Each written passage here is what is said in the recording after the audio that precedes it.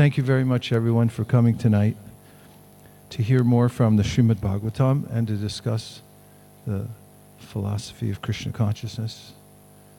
Hare Krishna. Thank you. We're reading from the 11th canto, and we're on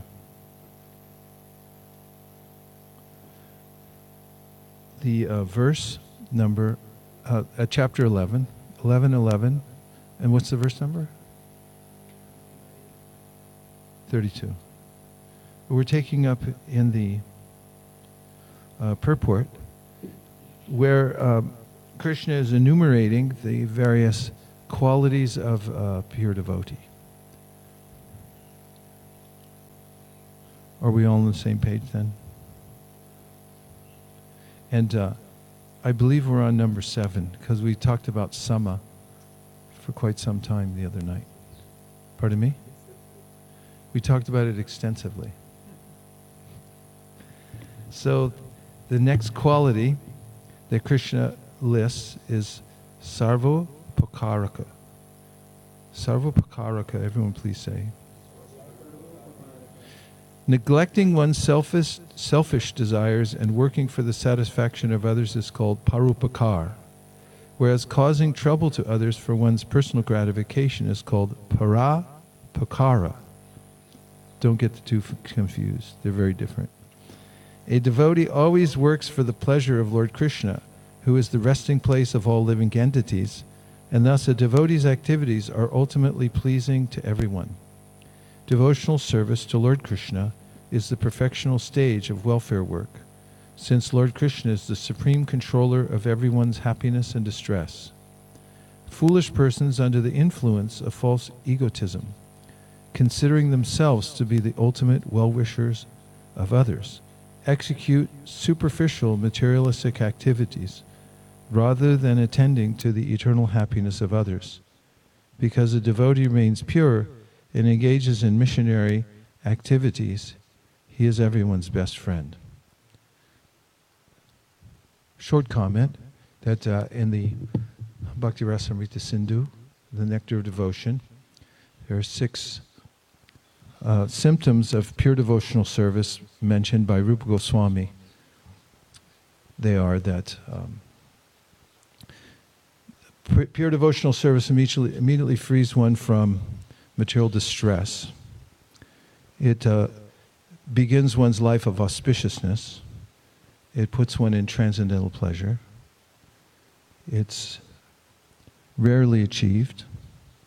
Those in pure devotional service deride even the conception of liberation. And finally, number 6, it's the only way to attract Krishna. These are elaborated upon by Rupa Goswami when he describes these various symptoms of pure devotional service. Even as one approaches the path of devotional service in the neophyte stage, the first of them are manifest.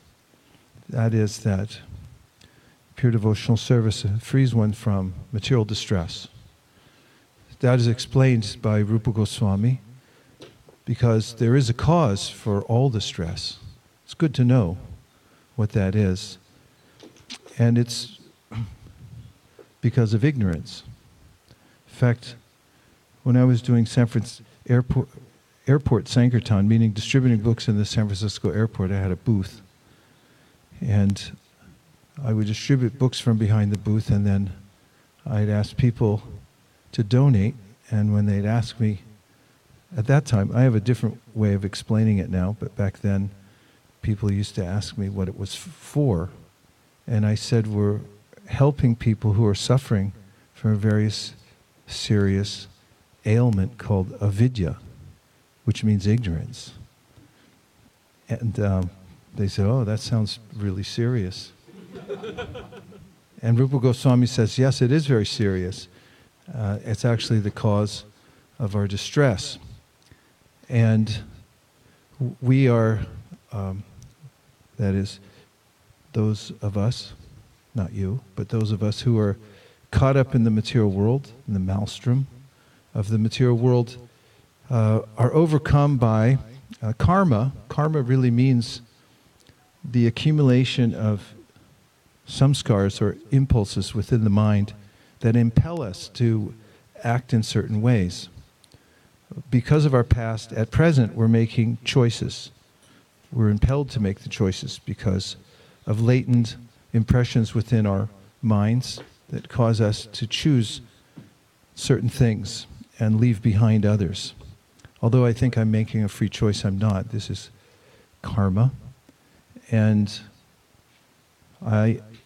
karma comes in various phases. As explained, Rupa Goswami quotes from the Padma Purana. And he says, Aparabda palam papam, kutam bijam palon mukam, krame naiva praliyante Vishnu bhakti ratatmanam. It's like with seeds. They are in seed form, and then they start to sprout, and then they pop up out of the ground, and they have some leaves, and then they ultimately bear fruit. So in the same way, there are various stages of karma that are very subtle. It's amazing how subtle it is, because you may have noticed that, for instance, if you have association with somebody who has a particular habit, like likes to wake up really early in the morning and chant good rounds, then you'll start doing that too. Or at least you'll start thinking about it. And vice versa, if somebody has a certain meal or choices, you might start thinking about them also. They like cinnamon buns for breakfast, lunch, and dinner. And you come home and say, I'd like to also have cinnamon buns, because of the subtle effect of association. And so when one takes to devotional service, there's a way in which Vishnu Bhakti Ratatmanam, all of the phases of karma are diminished by the power of devotional service. And they apparently happen all at once, but there is a sequence explained by the acharyas that if you take 1,000 lotus petals and you push a needle through them, it appears that it's happening all at once, but there's a sequence that they go through one at a time. In any case, all of one's karma is destroyed by the process of devotional service. It's also confirmed in other parts of the Bhagavatam. There are famous verses made famous by the great acharyas or teachers of bhakti that quote them frequently. For instance, in the teachings of Kapila Dev, Devahuti exclaims, Aho bata shvapachato gariyanya jiva grevarta te namatubhyam te pusta paste juhuvusasna arya brahmana trunama grananti yete. How wonderful it is, Aho, that if someone chants Hare Krishna, even a little bit, even with the tip of their tongue, that's they are able to destroy even prarabdha karma, because they become qualified to do Vedic sacrifices, which means that their low birth becomes purified, enabling them or qualifying them to do work that would be done only by people with higher modes of nature. The fact is that the holy name is so powerful that it overcomes all of the various stages of karma. And that's why when someone takes to pure devotional service, he or she feels the diminishment of distress quite drastically. And then he says, once one takes to devotional service, that it's the beginning of all auspiciousness. So there's a definition for auspiciousness, which is one of the aspects of it is that one has the wherewithal to do good for all others. That's nice work if you can get it. Most people are restricted to doing hard labor for no apparent reason. Hard labor with nothing to show for it at the end. In fact, people, at least in America, in the system, the way the system's set up, the medical system, insurance, and so forth, one works hard throughout one's life accumulating money, and then one becomes ill at a certain point. And until you're destitute, you don't really get any assistance from the government. So you have to pay off, you have to use all your hard-earned money just to try to save your life. I know it's hard once it starts, it's hard to stop, right? So auspiciousness, one is free to do good for others. Not only is one freed up from shrama, or hard work for no result. Means result is that you have to use the money that you earn with your hard labor to buy a wardrobe and transportation and have a place to live so you can go out and do it again. This is shrama, hard work, for no real result at the end, because it all is unceremoniously taken away. I hope I'm not bumming anybody out. I know this is a family show.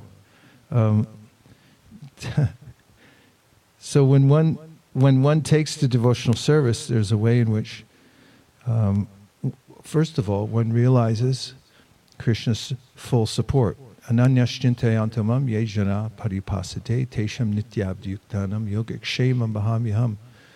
Krishna says in the Bhagavad Gita, and it's true, that if you don't have time to maintain yourself because you're working for him and thinking of him, then he'll just personally do it for you. Of course, he's maintaining all living entities. Prahlad Maharaj confirms in his prayers to Lord Nrsingadev that whatever we're getting, including our paycheck and any other kind of resources, it's all coming from him. It's all Krishna's energies. He's arranging it one way or another. So what to speak of one who's giving one's full attention to serving Krishna? It's a lovely, intimate relationship that the devotee has with Krishna, fully depending on him as a baby, a child fully depends on his mother. And it's fully confident and is never disappointed by Krishna's kindness. So such a person feels limited gratitude and wishes to share his or her good fortune with others. And this perpetuates the feeling of good fortune in one's life. This is a life of auspiciousness. And oftentimes people do philanthropy because people are generally good. We're souls. Souls are good. And they get a little bit waylaid and take a wrong turn here or there. And next thing you know, you're turned around and confused. But still there's a feeling, an impetus in the heart, let me do good for others, somehow or other. But it may be misguided because at the point of avidya, or not knowing what is reality, then one doesn't even know who one's self is. So if we have, for instance, self-interest, but we mistake what our self is, then we may not be able to help ourselves. I heard on a morning walk that a person was suggesting to Srila Prabhupada that he would like to do some work to feed people. And Prabhupada said that Krishna doesn't mention this in the Bhagavad Gita as a process for naturally helping people. There's nothing wrong with it. Jagnashishtasino Shanto Muchante Sabakil Bashai. There's remnants of sacrifice, prasad to be distributed. That's great charity. But generally people think if I can help mitigate people's suffering by rearranging or help them to learn how to exploit a little better than they're doing right now. I've put up universities so we can become a little better at exploiting the material nature, then maybe they'll do better. But it, unfortunately, is not well reasoned, and it implicates people further in the same difficulties that they have now due to ignorance. So a person who understands, not only understands, but is experiencing the direct touch of Krishna in his or her life, feeling that the more that he or she gives their heart to Krishna and in service, the more there is abundance in their lives in the form of happy mind, clear conscience, Brahma Bhuta Prasannatma Nashochati Nakangshati. There's at the level of liberation from the grip of the material nature, which happens quite naturally when one does devotional service. That is described by Krishna as a time of great joy within the mind. Prasannatma, the mind becomes so happy that at that time, because the mind is prasannatma, happy, due to being free from the obligation to having to work hard in the material world just to maintain oneself, and then it doesn't seem to work out. A lot of rage in the world nowadays because people got the wrong information. Have you noticed that? Yeah, a lot of rage. I mentioned maybe the other night, yeah, I think I did, so I won't do it again. So there's a way in which a person, Brahmabhuta, Prasannatma, when becomes spiritually minded and actually feels Krishna's touch in his or her life, that Prasannatma Nashochati Nakangshati, then there's nothing that he or she wants in the material world. That frees one to think about how to do good for others.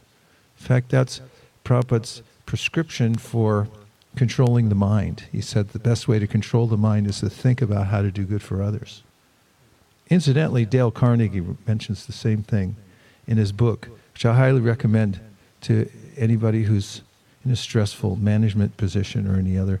Says his book's called How to Stop Worrying and Start Living. And in it, he says, he mentions how one of the ways in which one can come out of extreme suffering is to think about how to do service for other people. And it brings you out of the confines of the small mind and the context of just worrying about one's body and thinking about how to do good for others. So Krishna consciousness frees one to live a life like that. And not only that, one is freed from envy, which means that samak sarveshu bhuteshu, one is no longer hankering after what other people have and thinking, why should they have it? I should have it. And because they're fully satisfied, they have enough, they're filled up. Atman yeva atmana tushta, Krishna says, is a symptom of a person situated in self-realization. He or she is feeling satisfaction in the self. And it's not like they have to become something because they already know they are something. That's so amazing that Krishna says, for instance, in the second chapter of the Bhagavad Gita, Charyavat paschati kaschanenam ascharyavat vadati tataiva chanyaha. The soul is amazing. Everyone who looks at it, who realizes there is a soul, says, wow, what is that? That's the most amazing thing in the whole world. It's the greatest show on earth or anywhere else, or any other planet, is the conscious being within. That's the focus of the Krishna conscious person. And that becomes fully available to somebody who takes to worshiping Krishna, because in order to see oneself, first one has to see one's source. Just like when you see the sun, you naturally see yourself when the sun comes up. Otherwise, everything's in darkness. So that's why Krishna consciousness puts one in auspiciousness immediately by taking to the mood of the pure devotees and dedicating one's life to Krishna. So before I go to the next point, let's, if we can, take a few reflections or questions. 1, 2. Okay. 1, 2. So this point of doing good for others. Sometimes I've heard in conversations amongst devotees that they'll say that first one should become perfected, and then they can actually do good for others. Because if one is just struggling with, their own anarthas and their own conditioning, and they're trying to do good for others, and the effect that they can actually have on people is limited. And so I've always wondered on this point, because I don't necessarily completely agree with him, because in order to make advancement, we have to attract the mercy of the previous acharyas and Chaitanya Mahaprabhu, which are asking us to go out and extend ourselves. So how do we understand this point that some devotees make, and is it a proper understanding to begin with? Well, there's two ways to look at it. I mean, obviously, if you want to speak about Krishna consciousness or teach it to others, it's helpful if you have some understanding of it. At the same time, the very act of, if one has a very basic understanding of Krishna consciousness, for instance, as Prabhupada describes, Shraddha. Shraddha means, Shrad means the heart, and da is an active verb. It means where you place something. And so there's this sense that one has that Krishna consciousness is good. That awakens. These Hare Krishna people, they're good. Where does that come from? That comes from Bhakti Mukhi Sukriti, a good fortune within the heart that one got somehow or other by association with some pure devotees somewhere. And it doesn't take that much. Sadhu Sangha, Sadhu Sangha, Sarva Shastrikoi, Lavamatra Sadhu Sangha, Sarva Siddhihoi. Even a little bit of association with pure devotees can change one's life and one's decision about what's good and what's bad. And when one starts thinking devotional service is good, that's the birth of Shraddha. And someone with that, with a modicum of appreciation for devotees, can be effective in handing it over to others. We've seen it many times. When people get excited about Krishna consciousness, sometimes just people who, for the first time, see devotees doing something and they think, this is great. I wish more people did this. When we were in Denver, we went door to door in a really poor neighborhood. Poor neighborhoods are fantastic. People just let you in their house. Prabhupada mentions this in the Krishna book. He said, in fact, we had a stark realization that night, because we first went to a poor neighborhood and then we went a few blocks over and there was a rich neighborhood, and upper middle class and lower middle class. There was a Viraja River in the middle, so that when we were first going around, we were going door to door, a lot of people having supper. I remember I knocked on one door and they go, come on in. And I opened the door and walked in, with a bag of books and a dhoti on and everything. And the woman of the house kind of looked at me and she goes, how can we help you, honey? And there are kids, he's feeding the kids and everything like that. And I said, spiritual books and everything. And she took them. And when we came out, we were in a little courtyard area and this apartment complex. And it's kind of like a projects area. And this one gentleman came from the second floor and he was watching us go door to door and he goes, listen, I'll tell you, I'll take you to all the best places. I go to that house right there. This guy will definitely take one. He took us across the street. He was walking around. Get that guy. He's in here. He's really good. And so he was immediately galvanized by the whole specter of people going around, just because he heard us. We're just, there are very effulgent people like Tushta Krishna Prabhu and all these brahmacharis going around, and people just get it, that this is something fantastic and they want to help out. A lot of people get caught up in it and just feel intrinsically that it's a good idea. It's very spontaneous. And what's more, when people go out for Sankirtan, when anyone goes out, they get a natural realization. That's why I like to say that, for instance, book distribution is a high sadhana. It's a practice unto itself. It's not something that we do on the side and then we come back and do devotional service. It is hearing and chanting. In fact, it's the best kind, because you have to meet people and explain to them briefly at their level, and that's something you have to assess within 2 or 3 seconds what their level is, and then present Krishna consciousness in a relevant way so they can appreciate it. not only does Krishna appreciate such work, and he gives special consideration to those who are willing to do it, but also there's a way that people see the contrast between the material and spiritual world.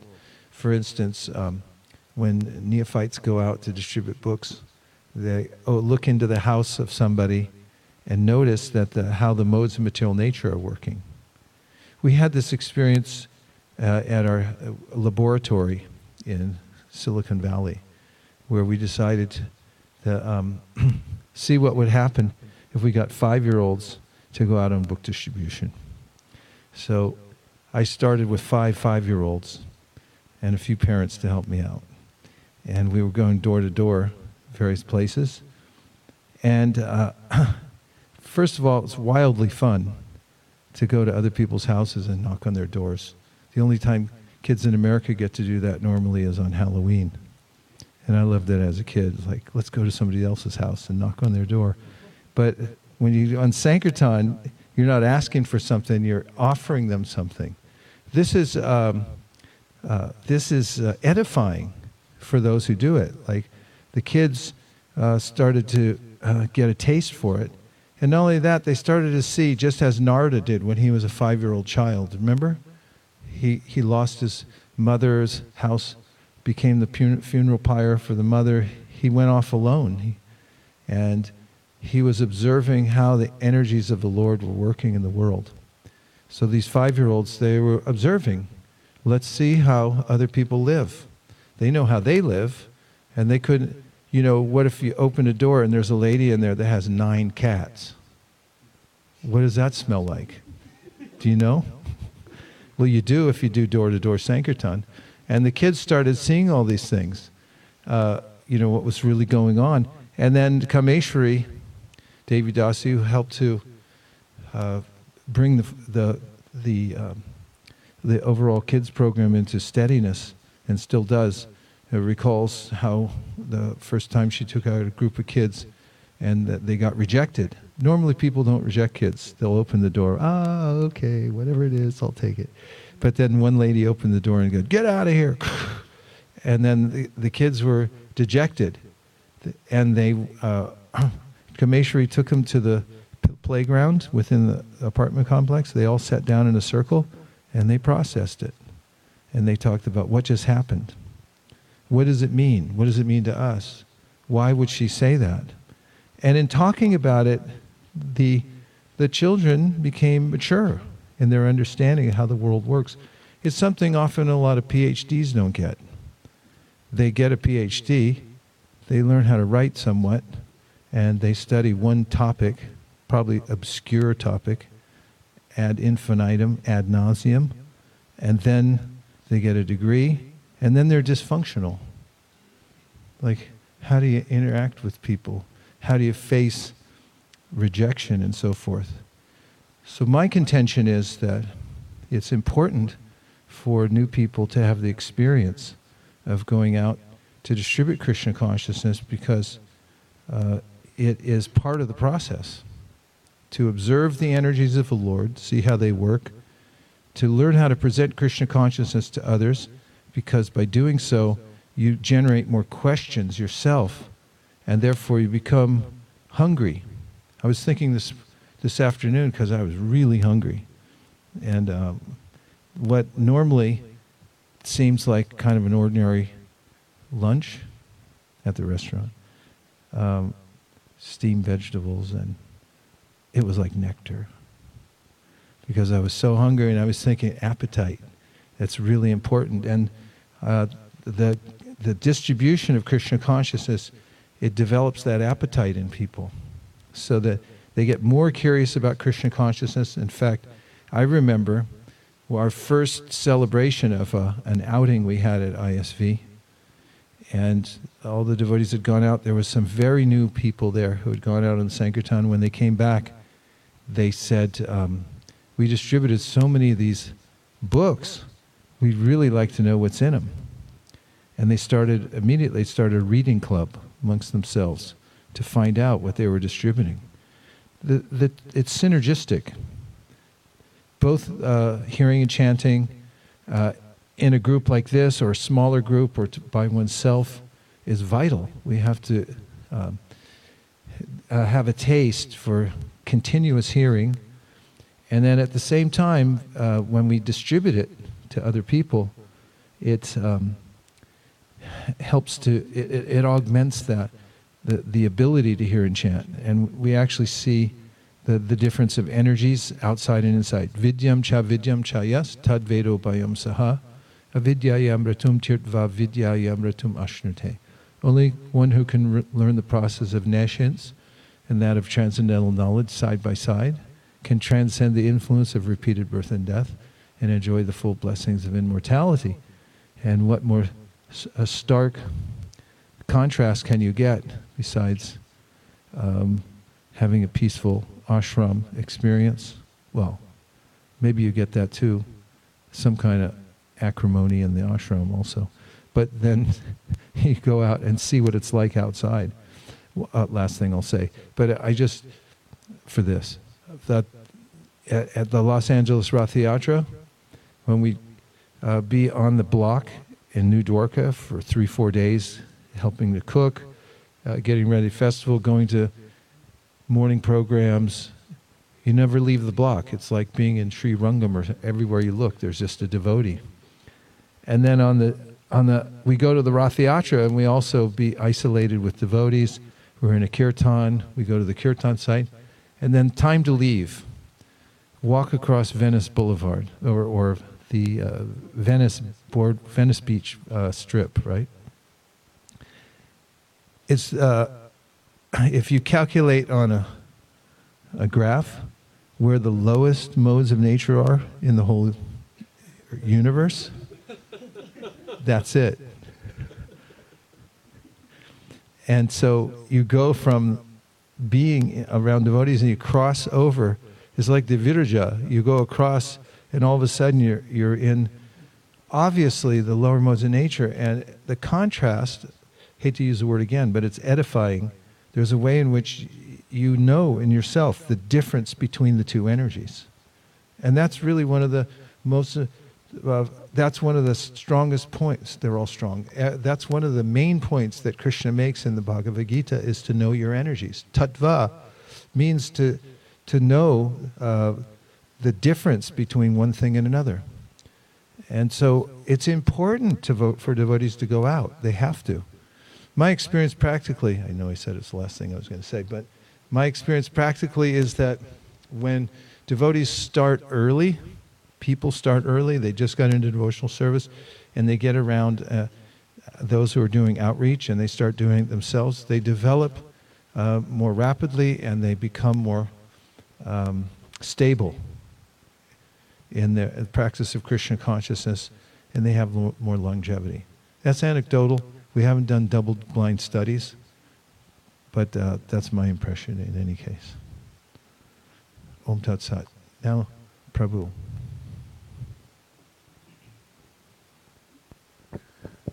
I liked the point that devotion service brings auspiciousness in one's life, and you so nicely explained that principle by giving the example that one can see oneself in the presence of sun, and devotion service is like sun, otherwise auspiciousness is not existent in that person's life.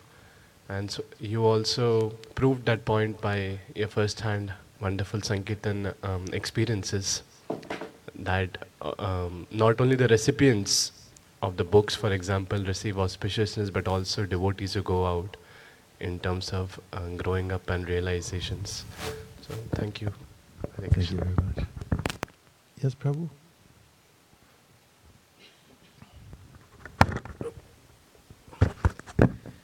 So Maharaj,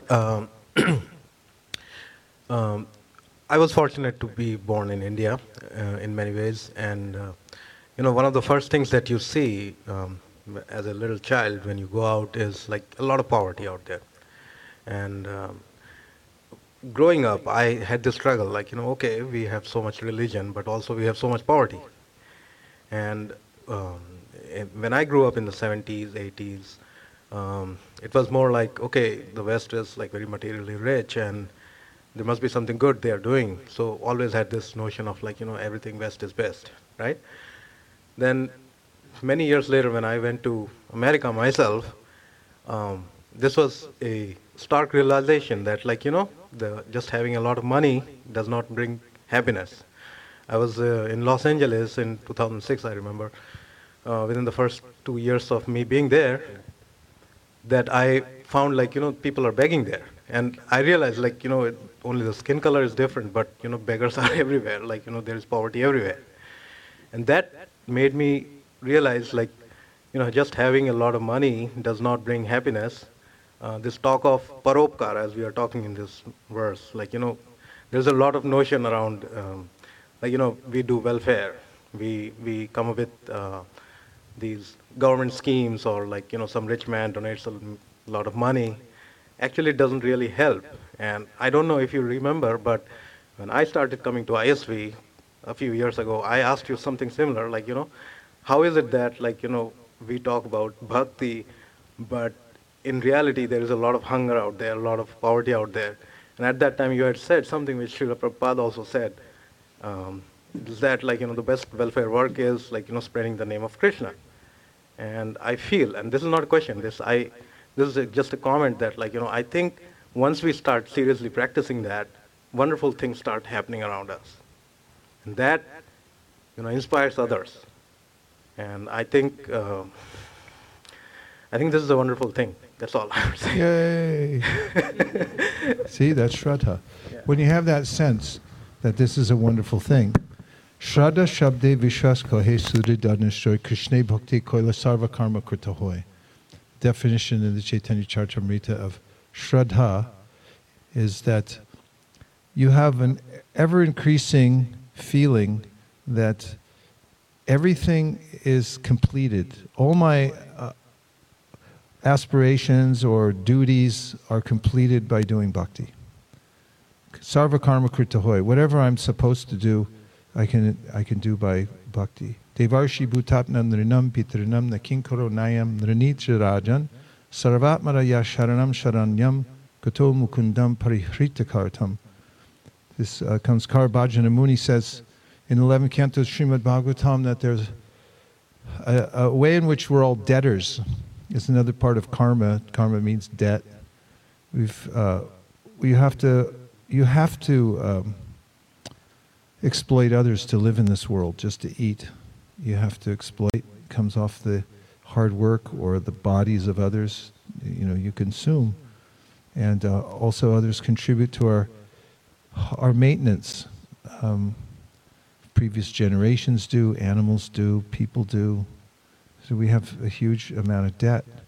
And the only way to absolve oneself of that is to serve Krishna, because he's the root of all existence. And if you water the root, then all the leaves and branches become naturally nourished. So that's something to be realized by the practice of devotional service. Okay, I'm going to read just a little bit more. Is everyone okay? Yes. Okay. All right, here we go. Number 8. Kamer ahatadhi. Ordinary persons see all material things as objects for their personal gratification and thus try to acquire or control them. Ultimately, a man wants to possess a woman and enjoy sense gratification with her. The Supreme Lord supplies the desired fuel that causes the fire of lust to burn painfully in one's heart. But the Lord does not give self-realization to such a misguided person. Lord Krishna is transcendental and neutral, but if one is eager to exploit the Lord's creation, the Lord gives one facility through Maya, and one becomes cheated of real happiness by entangling himself in the false role of a great and lusty enjoyer of the world.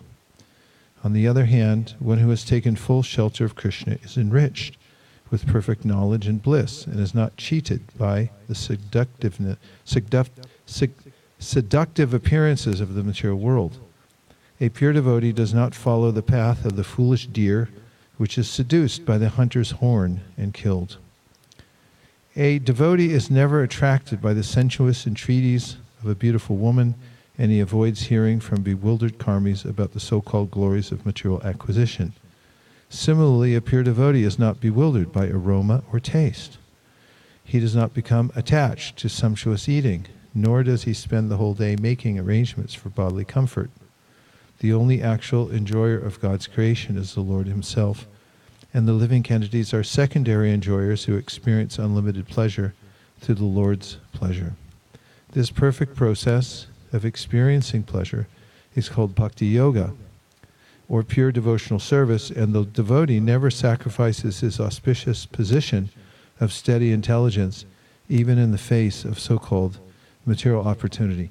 The definition Krishna gives to Arjuna, prajahati adakaman sarvan partam manogatan atmanyevatmanatushta stita pragnas tadochite. A person fixed in consciousness, says Krishna, is not impelled to chase after the various combinations and permutations of desire that arise in his or her mind, that constantly flow in because there's some objectivity that the devotee develops to see that these are constantly flowing because of the modes of nature into my mind, my previous impressions. And instead, the devotee realizes a higher kind of happiness from the self. And also, in a very simple way, as is mentioned in the beginning, the devotee feels that, or sees that everything in the universe is paraphernalia to be used in Krishna's service. And this is the way to reverse any kind of anxiety or the anomalies of life, is to change one's attitude about life and the world. Should I describe more about how to do that? Okay, so Bhaktivinoda Thakur says, Jeev Krishna Das e Bishwas Karlito Orduko Nai. And that means that if you just come to the realization or admit that I'm a servant of Krishna, then for you there's no more unhappiness.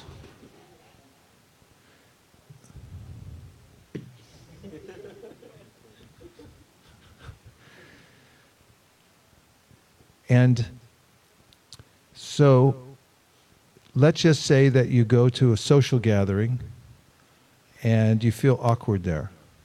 Is that a possibility? Yes. Has that ever happened to anybody? Like you went there, you weren't sure how to fit in? When was it? You went home for Thanksgiving? Didn't know how to relate to your family anymore? What? What? Any social gathering? It can be a little awkward. Humans are social beings, and it's hard to fit in sometimes. We're not sure what the pecking order is, where you're supposed to sit, whatever. So there's a way to overcome that instantly. Would you like to know what it is? Yes. Oh, all right. It's to ask yourself, how can I be of service?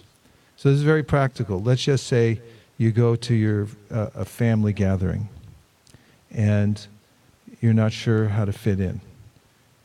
For one reason or another. And then you feel awkward, you're not sure who to talk to or what mood you talk to them in. But then ask yourself, how can I be of service here? And just ask somebody who needs some help and say, how can I be of service? Can I help with something? And they'll say, yeah, you grab these, put them over there. And then all of a sudden you're on the inside. You're like one of the inside people. It's like, everyone else is still awkward, feeling awkward, and you're there carrying chairs, moving them over. It's like, yeah, I belong here. I'm on the inside now.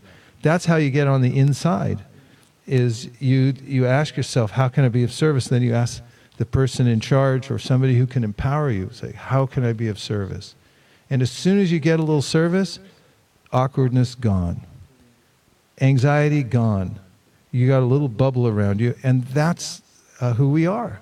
That was the first teaching that Lord Chaitanya gave to Sanatana Goswami. He said, you're a servant. just live in that, and you're going to be happy all the time. And so that's how devotee thinks. It's a very happy life, because from morning to night, the devotee's thinking, how can I do service? And then the devotee becomes fully absorbed in various kinds of service. You want to discuss that for about 7 minutes? Okay, let's see if you have a question that can expand the conversation. That's a higher level of difficulty to ask a question, I know. So you get extra points for that. Or if you have a reflection, Havi Prabhu.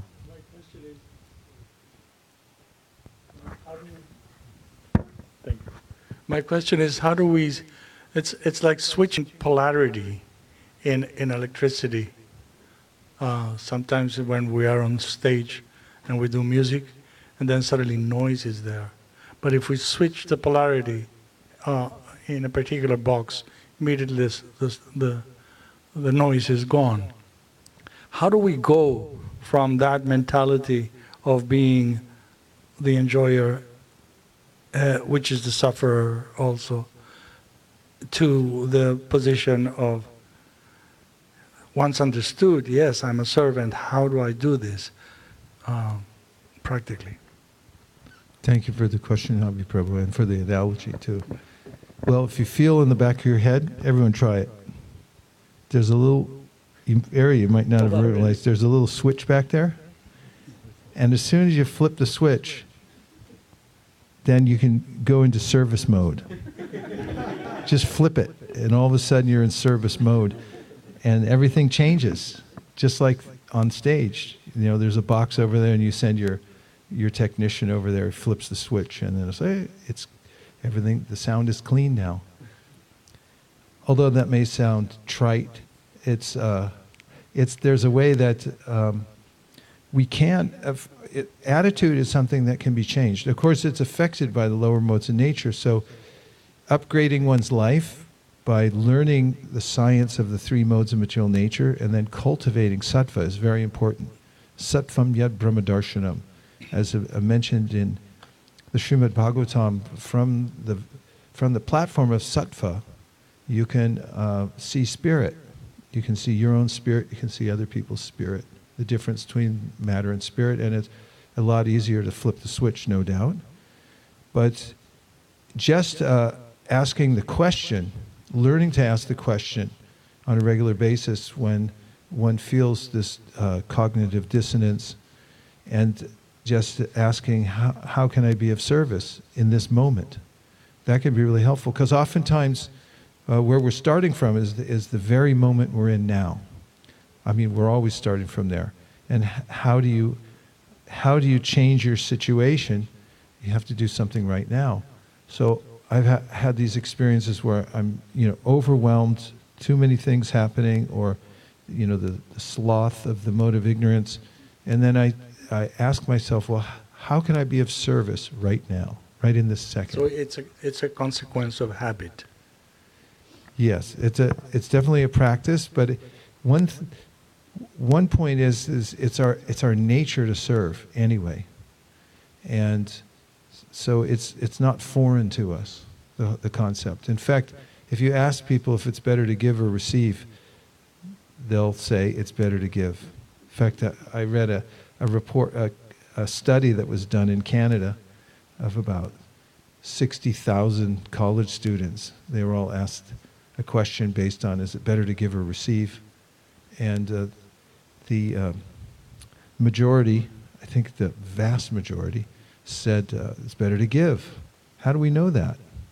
It's our experience that by giving we expand, and by serving we feel naturally aligned. It's also helpful to get service from somebody that feels meaningful. I mean, I've seen that also. Like in the Krishna consciousness movement, we have the philosophy, and then there's also practical application of it. And one of the most important aspects I've found is to have a service connection with somebody. And I say with somebody because generally we get service from somebody. Somebody who's, especially somebody who's gotten service from somebody who's gotten service through the disciplic succession. In other words, like, you know, there's somebody who was there and got it from a person who was empowered. Like Prabhupada was, he got service from his guru. He asked him, how can I be of service? And his guru told him. In fact, he even told him before he asked.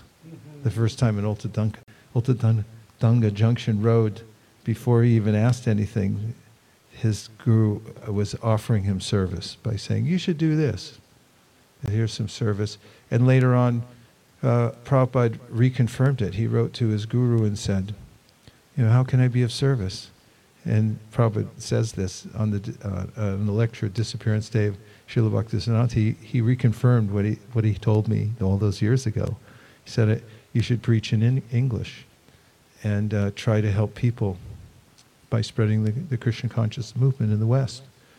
And if you ever get money, print books and so forth. And Prabhupada mentions that he had read the commentary from the Bhagavad Gita, from Vyavasayatmika Buddhireke Hakuranandana, where Krishna says that you should have one-pointed attention, otherwise your attention will be splayed in many directions. And it's related, that commentary is related to getting service from a spiritual master. That relationship is based on service. So if you find somebody who already got some service, you can go there and say, can you give me a little something? Could you give me at least enough to wet my beak? And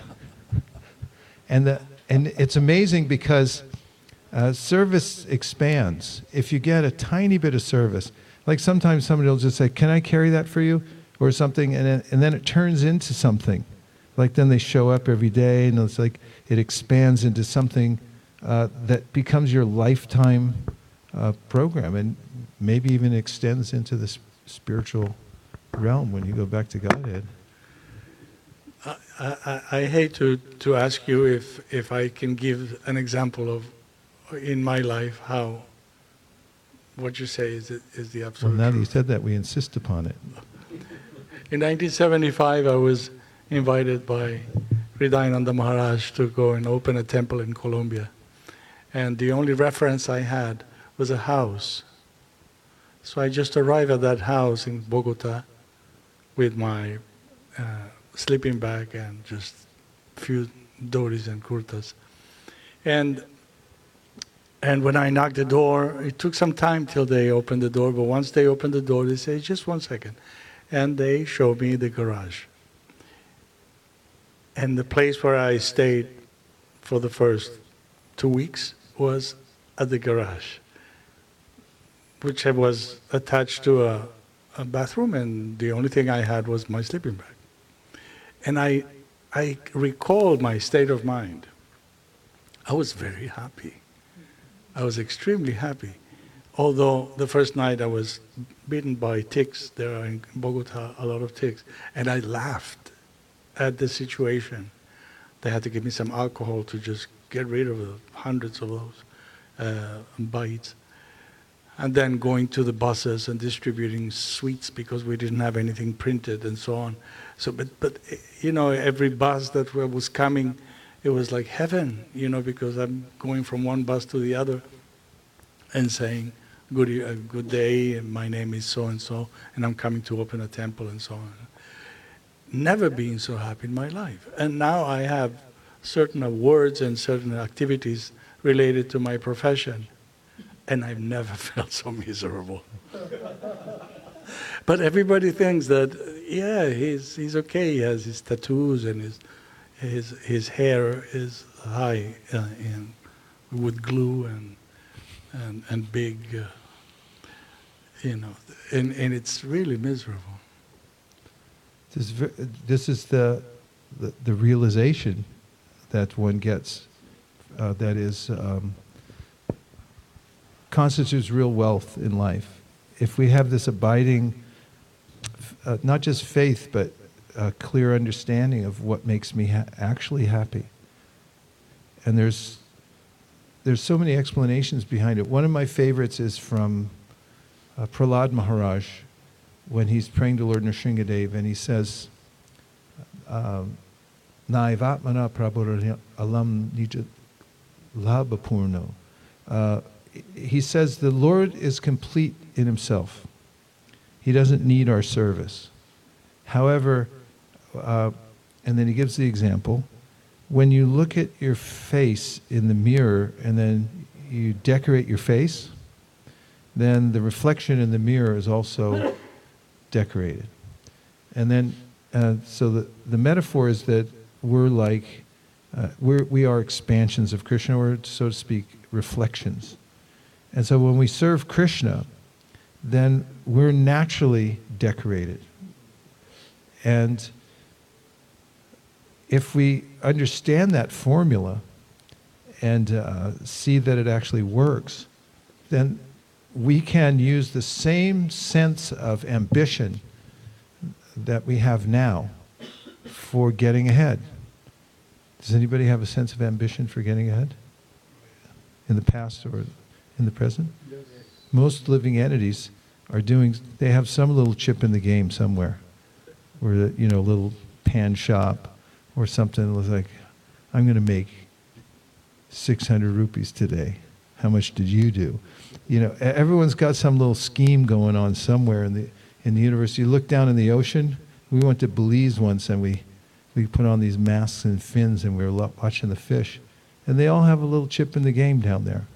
Every little fish. They have some scam going on that how to move the sand at the bottom, and it scares up some little bugs, and then they eat the bugs. It's like, yeah, check it out. Look what I'm doing over here. And then, it extends up into kings. They have some thing where they're going to conquer land, and they're going to take somebody else's thing. And everyone's got this thing going on in the material world. And it's backwards, because they're trying to control and get something and be the master of it. So the devotees bypass the whole system. Categorically, they say, okay, I'm opting out of that program. No more chip in this game. I'm out. I'm in another game altogether. And you just change it. You change your whole point of reference and say, now I'm just a servant of Krishna. Not only that, I'm just a servant of Krishna, I'm a servant of the servant of the servant of the servant, 1,000,000 times removed. Now you can't touch me. Prabhupada says, the devotee says, I'm the servant, servant, servant, servant, 1,000,000 times removed. And then he said, this is liberation. So that's the process through which somebody actually becomes happy in life. And anybody can do it. In fact, Krishna gives these options for anyone. For instance, he leaves an open clause at the end of the Bhagavad Gita, Sarva Dharman Parityaja, Mamekam Sharanam Vraja, Aham Sarva Papepyo Moksheshami Masuja. So if you want to be all in on this program, Krishna says, okay, you can do it. I'll accept it. Want to go all in? That's when you just say yes. That's all it takes, really. You raise your hand really fast and go, I'm in, and like, I'll take it. So, Krishna says, Sarva Dharma Prityaja. So Prabhupada explained, there was a gentleman who, on a morning walk, and he was proposing to Prabhupada that actually you would need some adhikari, or qualification, to surrender to Krishna. Prabhupada said, no. Here's the way it works. You're poor, and a man comes with a big bag of money. And he holds it out to you. Now you have two choices. Let's review them. Number one, it's 2 words. Take it. Number 2, it's 3 words. Don't take it. Okay, so big bag of money, no strings attached. Number 1? Correct. Number 2? There's the choices. So you can take it or not take it. So if one realizes who Krishna is, Prabhupada said, if an ordinary man comes and says, I'm going to handle all your affairs, you don't worry about a thing, what do you think? where's the strings? There's got to be something wrong with this. Or he'll probably go bankrupt halfway through, and then I'll get stuck with the rest of it. He'll all come back to me. But if you read through the whole Bhagavad Gita and realize who Krishna is, it's Aham Sarvasya Prabhu, Matak Sarvam Pravartade, Iti Mappa. There's no one, he owns everything. He's the Lord of everything, he controls everything. And so if and he's the best friend. So if he says, you can take it, then there's this exhilaration. It's like, I think I'm going to take it. You come home and say, guess what? I'm going to take it. Everyone's going, what are you going to do? You're opting out? You can't opt out. No, I read about it. It's in this book. He actually says you can opt out, you can take it. I'm taking it. And once you take it, then that begins the life of auspiciousness. And you can make a declaration. In fact, you go through all the Bhagavatam, you see all these prayers, everyone's saying, I'm taking it. This is what I'm going to do. And this is why I'm going to do it. This are the prayers, they're all explaining why they took it, why I'm going to surrender to Krishna. Then life becomes perfect and happy. And in the interim, having this contrast where, as you were talking about the way in which one might have a contrast, that I had this experience of being all in and just fully dependent on Krishna, and you feel exhilarated and happy, like you were describing. And then you go through different phases of life where then you may have other responsibilities, and then that's an opportunity to look at the two side by side and say, in the course of your life, as you're coming towards the end of the ride here in this particular body, then you get to compare the two. So Prabhupada writes in the light of the Bhagavad that missteps and mistakes may not be detrimental. They may come the pillars to success, because you then become a mature individual because you have experiences of both sides. And it's sort of a progressive life where we become fully convinced that actually what I really want is to be a kind friend to all living beings. I really want to do good for others. I want to serve Krishna wholeheartedly. I want to follow in the footsteps of pure devotees. What else do you want? Name a few more things. Work with me, people. Want to help to spread the Sankirtan movement? You want to taste for chanting the holy name? You want to serve selflessly? Nothing wrong with that. Anybody else want anything else? Be an instrument of love. What do you want? Go to all the holy places? I'll go with you. Hear and chant all day. So we could sit here all night and name all the things that you want, and Krishna will fulfill our desire. Yoga says, I want prasadam. Yeah. Prabhupada said you have a little place to lie down and some service and prasadam. 3 things. And you can be completely happy. Well, we started at 5:30, I believe, and it's almost 7 o'clock. It was a short discussion. We read a little bit. We had a little chanting in the beginning, and maybe we'll just end with kirtan because we end at 7. Is that a good idea? Yes. What? If we offer this kirtan for the people, Devotees in Ukraine? all the people in Ukraine. All the people in Ukraine. Havi Prabhu, would you lead us in a kirtan? But And we dedicate. have somebody here. Okay. Kinshana Prabhu, since you're our special guest tonight and Havi just pointed you out, it would be a great honor if you would lead us in a 9-minute and 59-second kirtan. Yes, Prabhu. We have a tiny little harmonium for you up here too. I had this question since the beginning of this class, and you kept on speaking on the same theme. In the Chaitanya Charitamrita, we see, or rather, in the Prasim's of Sri Chaitanya Mahaprabhu, we see Srivas Thakur. When Sri Chaitanya Mahaprabhu asks him, "What do you do to maintain yourself?" he claps thrice. So I won't get into the pastime now, but the idea being that that is the finest example of dependence on Krishna. So how do we relate to that? If we try to do things like that, meaning I, so it may not be the right thing for me to do. How do I know what exactly is the level of surrender that I should practice? Yeah, it's an important question, and it goes to putting together a complete and successful life, which requires guidance. It's a life of guidance.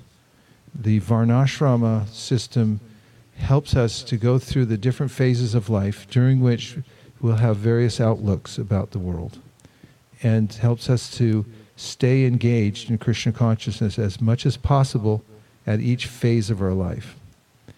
And Krishna himself mentions in the Bhagavatam, Tavat karmana kurivita nan nirvidyata yavata matkata shravanadova shradyavan jayate. Until one comes to, you should wait until you have a full taste for hearing and chanting, to ease off on the other aspects of doing your duty in the world. And how does one realize the level of that? By being attentive. First of all, by being as close to the edge as possible. The edge means you stay close to the edge so Krishna can push you off anytime if he wishes, like that. And so we do our duty, we do what we have to do according to the obligation that we have. And as we continue to hear and chant, then there's a way in which the ratio changes. Therefore, Krishna in the Bhagavad Gita says, Api chet sudaracharo bhajate mam ananyabhak sadareva samantavya samyag vyavasito hisa.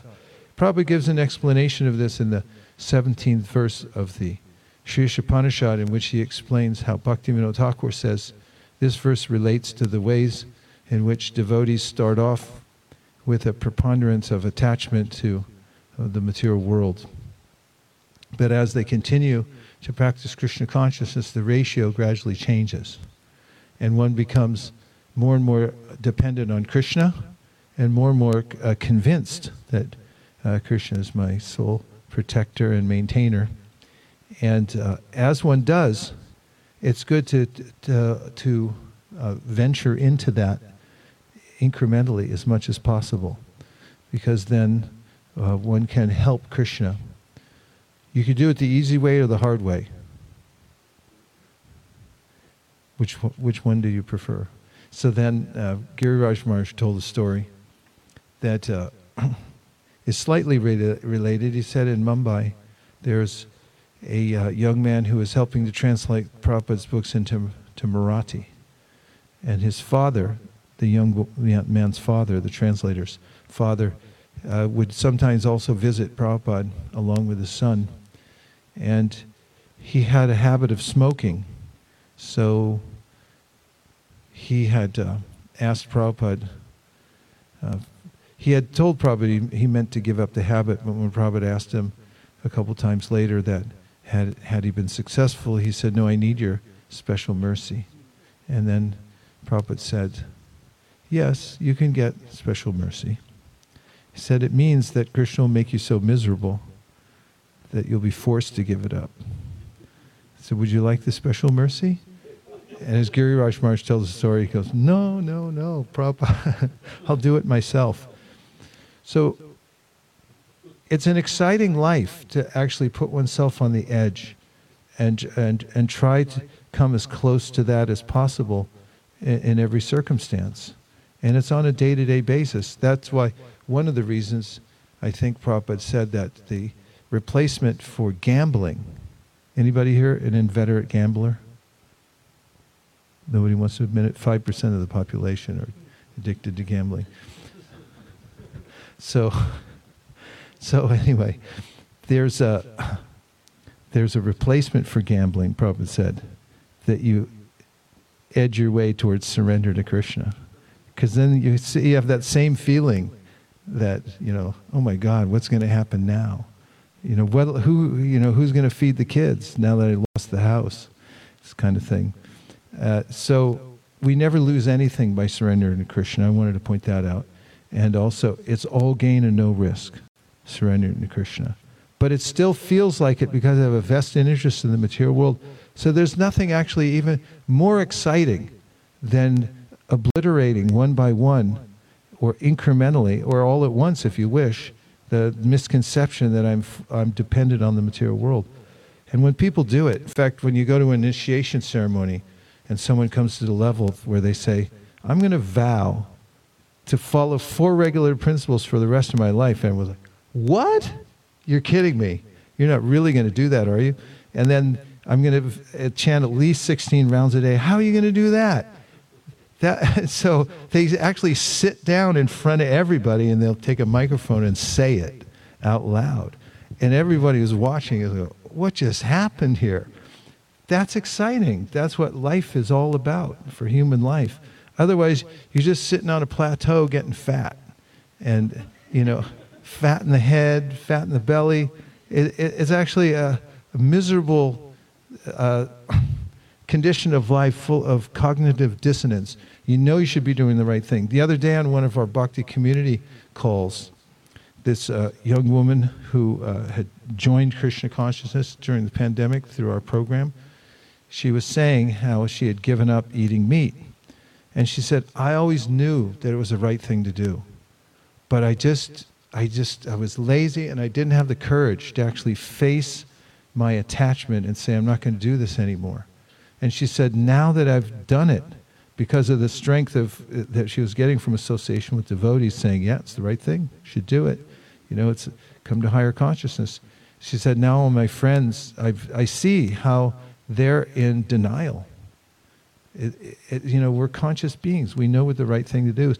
So when we actually take even the tiniest step towards doing the right thing, that cognitive dissonance lowers and we feel, relief.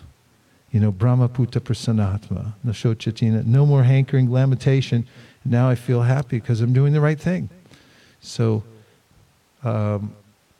we know intuitively what the right thing is, but we need a lot of help from the Shastra and from the sadhus and from our gurus to keep nudging us along the path, because it's really hard to get out of the material world.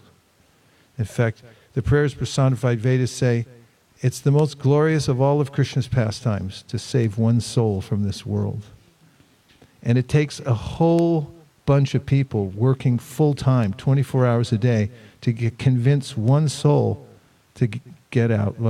So one of my friends back in the old days, he said it's like talking a dog off a meat wagon. You didn't get that? Dog's on a meat wagon, like, come on, boy, get off. And it's like, no way.